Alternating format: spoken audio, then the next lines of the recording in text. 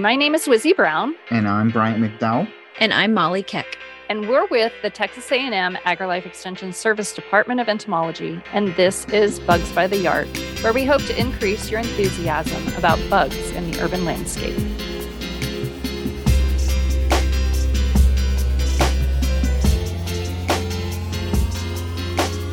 Welcome back to Bugs by the Yard. This week, we are going to be talking about not an insect, but definitely something you can find in the landscape this time of the year, and that is chiggers.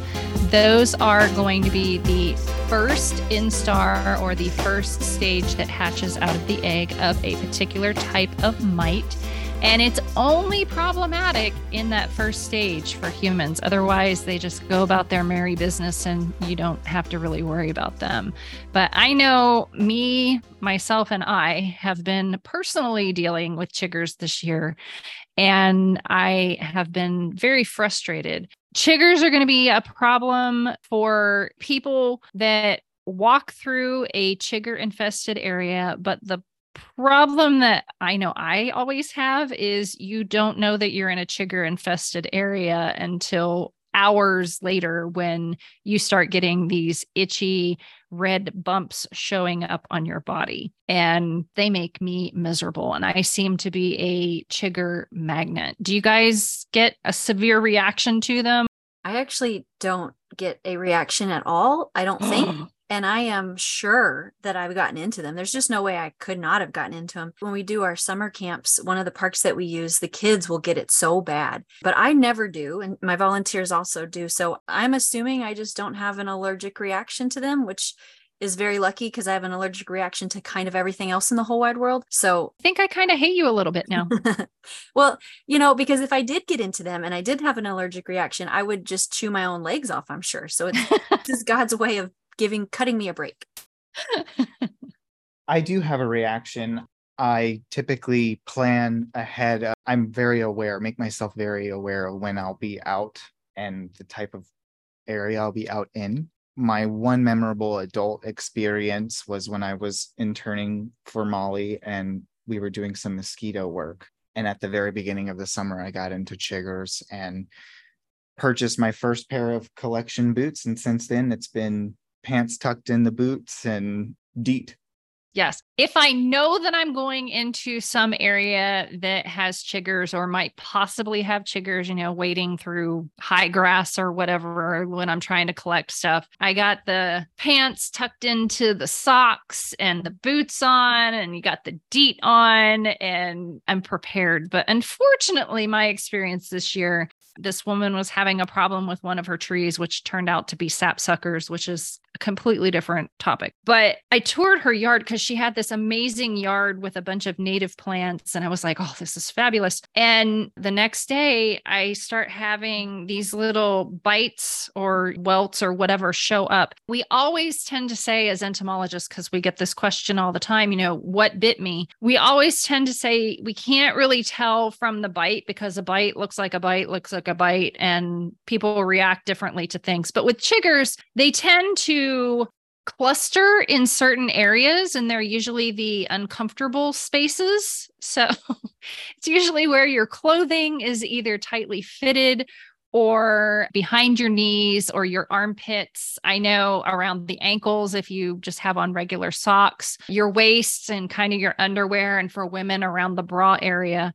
So I had these chigger bites, and I knew that they were chiggers because they were in some very uncomfortable areas, ones that you don't want to really itch in public. So I was just like, I know these are chiggers. I don't know where I got them. And so I thought that I might possibly have gotten them when I was walking around that woman's yard. And I was like, that doesn't really make any sense because I wasn't really there that long. And then I noticed that my dogs were all itching, and I looked at them closer and they all have little bites. And so it's in my own stinking backyard. I was so mad. So animals can get chiggers too. I didn't realize that. I figured they were too hairy to get into it. I was surprised with the dogs, and then the guilt set in. I was like, I'm sorry, you guys have been dealing with this because, they go in the backyard all the time. And I just kind of sporadically go out there now that it's 382 degrees outside approximately. I ended up having to treat the entire backyard. which I was not real jazzed about doing. But fortunately, I treated the turf. I didn't spray up on any of the flowering plants. I'm trying to conserve some of my beneficials and my pollinators and all of that stuff, but the turf definitely had to get treated. And it was just something I picked up, put it on the end of the garden hose, all the animals inside, sprayed that out, let it dry. And then everything's been fine since then. It's been really nice. So I have two kind of follow-up questions to that. One, what active ingredient do you, I have a favorite, but I wonder if you have another favorite. What active ingredient do you tend to look for chiggers? And then like, what are the places that I don't think we've talked about the places where chiggers are, because we keep saying, when I think I'm going to be into them and stuff, but someone who doesn't know won't know like what those zones are. Well, you can talk about the zones, and the product that I used was a bifenthrin. That's what I always recommend. I don't remember where I learned that, but I can really recall that. And I know that's an active ingredient, bifenthrin, that tends to work best against chiggers. We have people that don't want to use like a residual pesticide or something. If you want something more natural based or whatever, sulfur is another one that people use. I have never used sulfur, so I don't know if it's the dust that you kind of sprinkle the dust out and it does something, or if there's a sulfur spray. I've never used it because sulfur, the smell of it, just bleh, gross. I don't want my whole entire backyard smelling like that, nor do I want myself smelling like that. So I have never used sulfur myself, but it does show up on a lot of stuff where people use that to treat chiggers. Brian, do you want to talk about the chigger feeding and what that does and whatnot? Sure. Yeah. So we talked a little bit about how that one state is the only one responsible for feeding, not just on humans. So it's actually a large variety of animals. I've read rabbits, toads, some toads. Birds. Yeah, toads. That's crazy. Which I think helps to explain how they move around the more urban areas. So if you have, your urban landscape, you have one area of grass that you maybe don't mow down, or say it's spring and you're watering quite often. This is what happened out here at our office. Actually, we had a little plot of land. It was getting watered pretty well. We had tilled it up. Some weeds took over and I let them grow to about 8 inches long. And then I go to pick them. And that day, boom, struck with, I should say that night, the realization that I got into chiggers. And so what you're feeling whenever you start reacting, you have that itching sensation. I think a lot of people are under the impression that they've got a mite burrowed down into their skin. And that's not the case with chiggers. As they climb onto you whenever you're out, they will kind of explore the body, look for those tight-fitted but thin skin areas. So like you mentioned, around the ankles, back of the legs, they love those humid, dark, tight areas.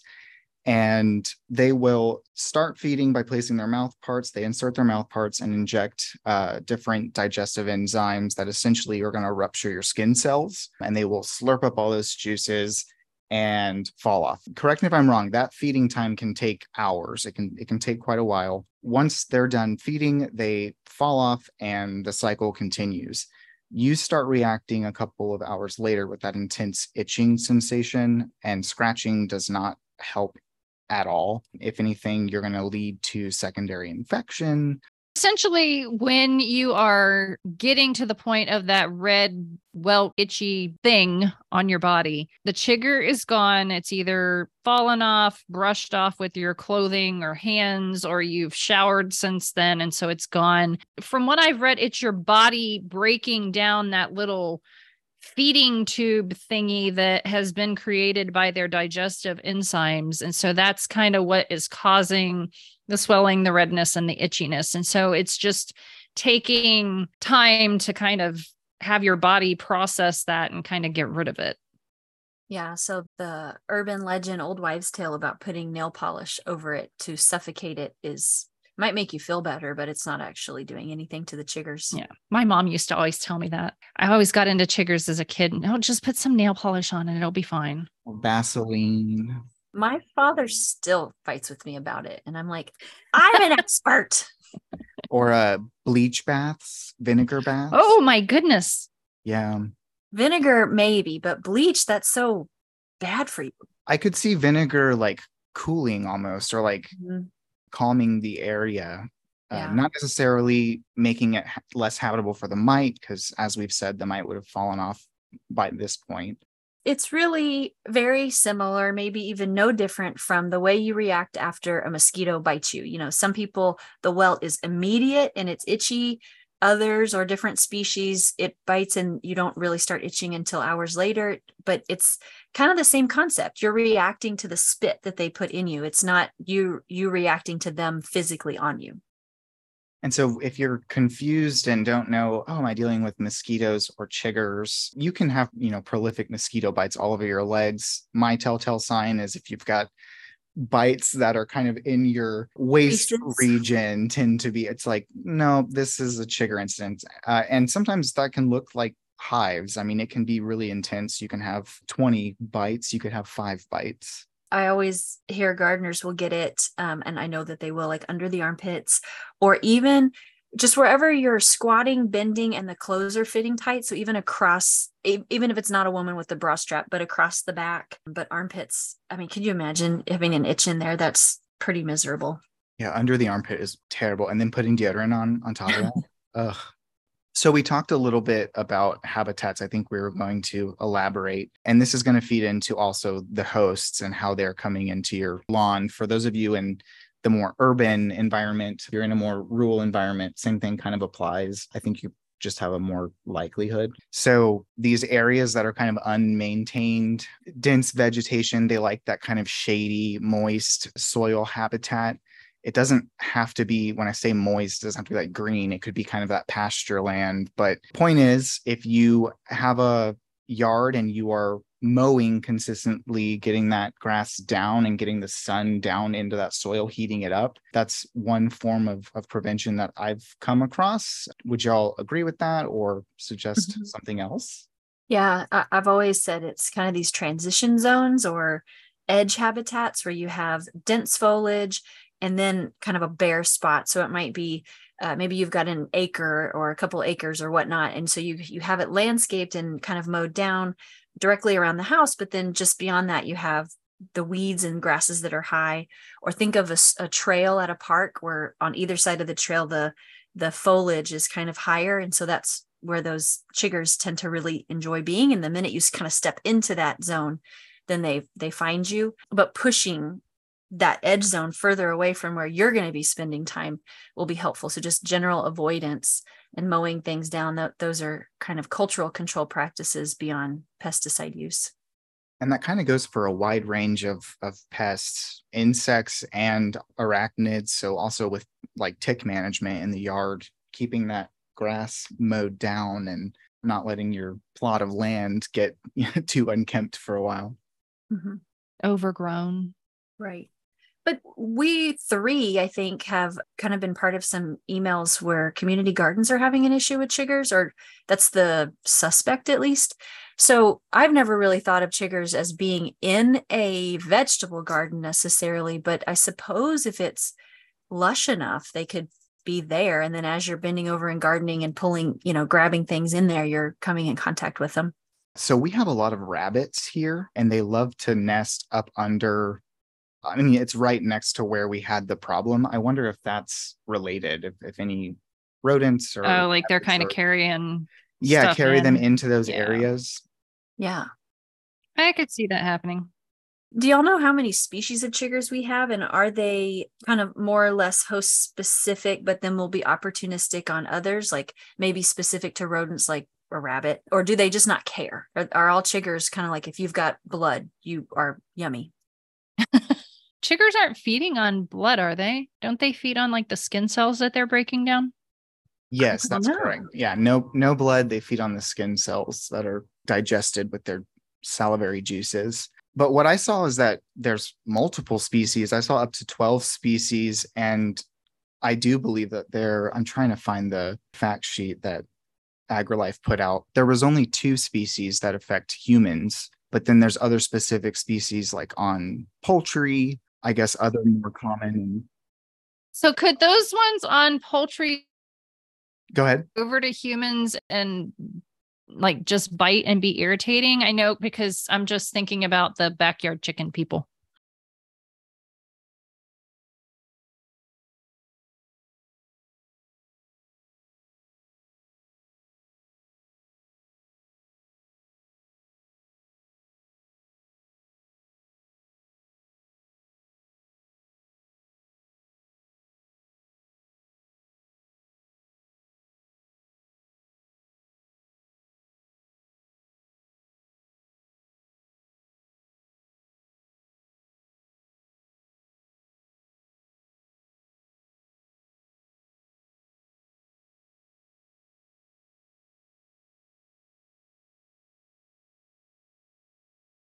Several species of chiggers occur in Texas, but only two are troublesome. So there's the Eutrombicula genus, is the two species that affect us are in that genus.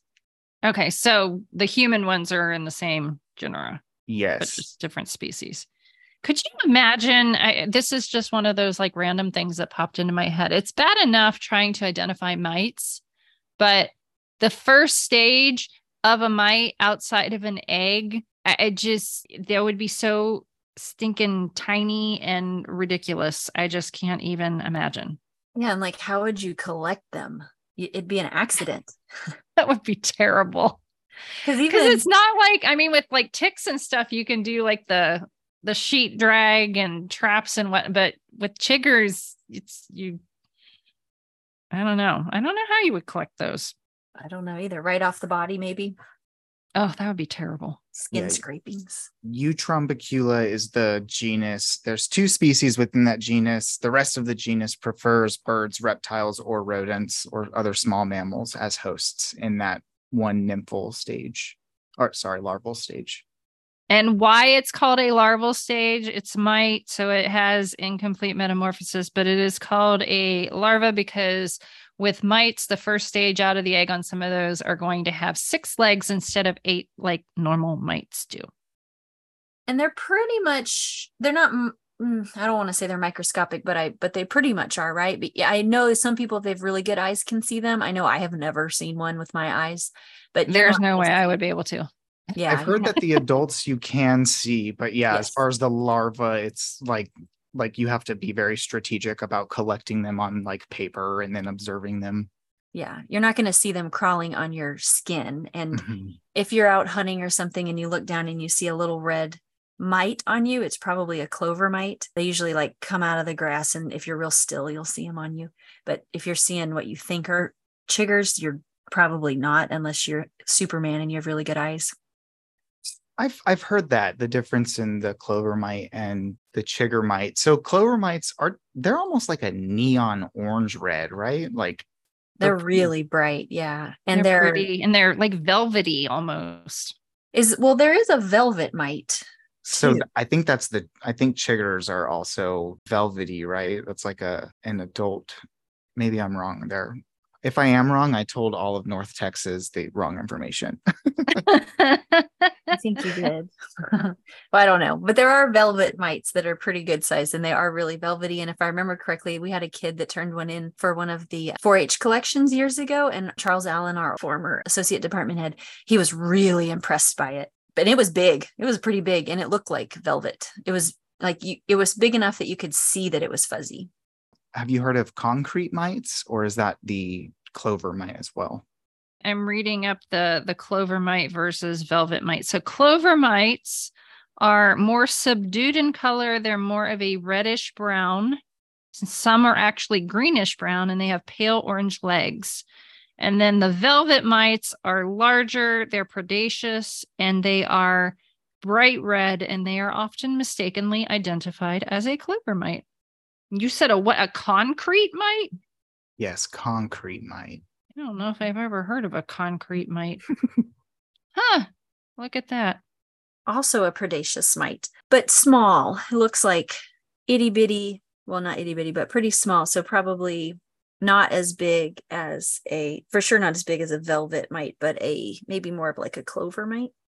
We know that chiggers are going to cause these intense pustules that itch, and they can be all over the body. What about any sort of diseases? Should people be worried that they can get a disease from any chigger bites? When not from them directly, but it's like you mentioned earlier, the secondary infection from scratching and possibly introducing bacteria or something into the wound that way can be problematic. Right. They don't inject any sort of pathogens that are going to cause disease in human. Nothing to worry about in that sense. So as long as you can keep your hands off. Good luck. I've also heard of that. What is the ointment, that pink ointment? Oh, I can't think of the name. Oh, Calamine? the calamine Calamine lotion. lotion. Yeah. Mhm. That will be more calming to the skin. That's what I always had to put on my poison ivy stuff when I was a kid. Yeah. So antihistamines. It seems like this summer I have had more calls, more emails, more people commenting about them than in the past. Is it, I guess we can blame everything on weather always, but is it because we had a good decent amount of rain early in the spring and into the early part of the summer? But I mean, the faucet's been turned off. The soil's pretty darn dry. Is it just kind of the remnants of a lot of eggs survived, and so we just have a whole lot more of them, even though the soil's pretty hard and compact? I think that's the case, that the environmental conditions were really good at the beginning of the season, which established a large population, and we're just kind of seeing that trickling effect. Or do you think it also might have something to do with, since it is drying out and those areas of moisture are they're drying up, and so it made those populations into certain areas, and They're concentrated. Yeah. they're really kind of patchy. Mm-hmm. Well, and we're in Texas, so mind you, when we talk about seasonality or the life cycle, chiggers can have multiple life cycles, and even further as you go down south, right? They can be present almost year round. Or multiple generations. Yeah, multiple generations. Sorry. So we're talking, I guess, mid to late spring into late fall here. Definitely late summer, but they can, again, it depends on the weather. They can go into fall. And if we have a winter like that one where we had like 90 degrees in December, then it can probably go that far too. Yeah.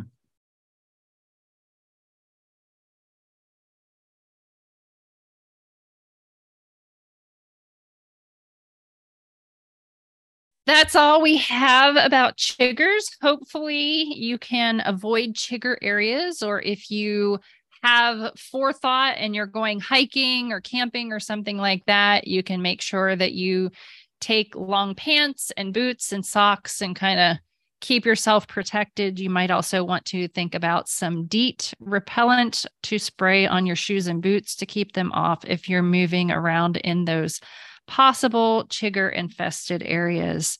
If you have questions, you can email us. I do not know what the email address is. bugsbytheyard@gmail.com. Oh, there we go. And we will catch you next time.